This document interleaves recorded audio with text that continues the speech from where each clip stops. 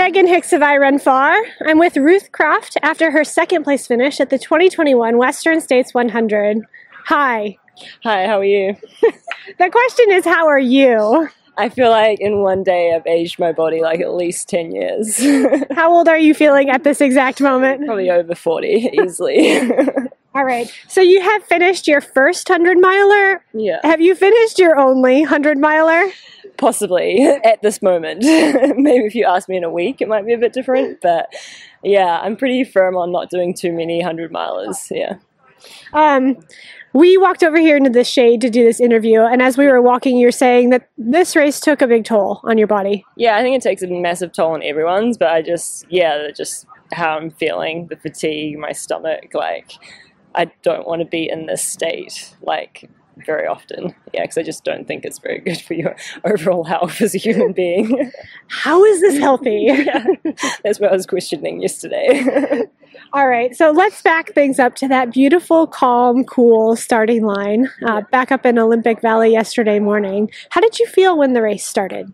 I was pretty relaxed, to be honest, and like the goal was not to go out too hard. So I was running with Brittany for a while, and yeah, there was a lead pack of girls that went ahead, and I just kind of stuck with Brittany. We had like Patrick Regan just in front of us, and I was like, I really don't need to be ahead of him on this climb. Given where he finished last time at this race? Yeah, but still, I was just like, and then I ran quite a bit with Brittany and then Emily Hawgood coming into Duncan Canyon, and like both of them have done 100-milers before. Britt, obviously, she knows Western States, and they're both coached by Paul, so I have a lot of respect for Paul. So I knew that like they know how to approach Western States, so if I sat with them, I thought it'd be a good place to start. Was it hard to be that patient though? Because you race a lot of short distance races where the action starts like pretty quick. Yeah, but I just knew it's like 100 miles is such a long way, and I could not afford to go out and then just have a massive like sufferfest. Like I wanted to be conservative because I think otherwise, yeah, it would just be a really long day out. So are you saying it was like kind of easy to shut off like that short distance racing part of your brain? Yeah, you just have to. Like it's not sustainable to approach it like I would a shorter race. So yeah, it was for me. I thought it was going to be harder, but to be honest, like I felt that those girls at the front of the pack went out a bit hot, so I was hoping that they would kind of cause some carnage up front and then we could come up from behind. Which is kind of exactly what happened ultimately. Yeah, it did. Yeah, eventually. We saw you and Brittany Peterson together at a couple different aid stations. Were you guys working together for a real long time, or was that just coincidental? We were kind of checking in with each other, and Britt had said that she felt that the pace was quite hot, and I also knew, I think I'd looked up Ellie's, like that first aid station, the time she'd got in, it was like 1:45, an hour 45, and we got in an hour 52, and so I was like, did not want to be any faster than that. And so Britt was saying it was a bit hot, and so I was like, we weren't pushing it. Yeah. When did the heat come? Like it felt like it came early. Yeah, it did, but I also think like that's what Western States is about. Like it's just about your management throughout the day.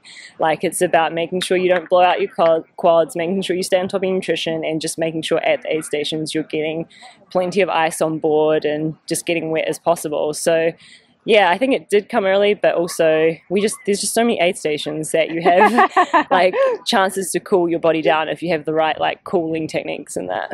I think you really experience like sort of the grandiosity of the American 100-mile experience, Yeah. like aid stations every hour, lots of ice. Yeah.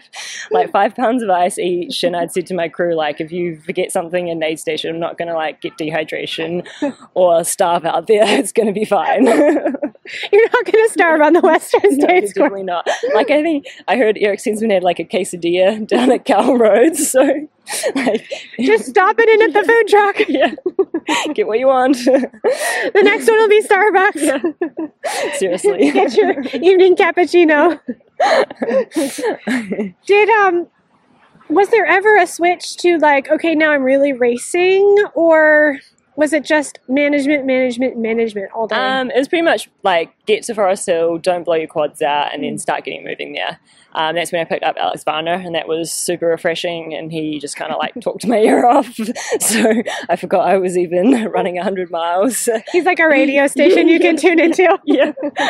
He's just like, tell me if you want me to shut up. I'm like, no, you're good. Do I need to participate though? Yeah, there was just a lot of okay, nods. But yeah, and then I just went for a really kind of a bad patch because it's still like everyone says it's quite hot till Forest Hill, but it's still super hot down to the river, and there's a lot of sections where it's quite exposed, and so I kind of had a rough patch going into Rocky Chucky, but then I was still able to get moving, so it was good. When did you move into second place position exactly? I passed Ragnar coming into the Auburn Lakes Trail. Okay. Yeah.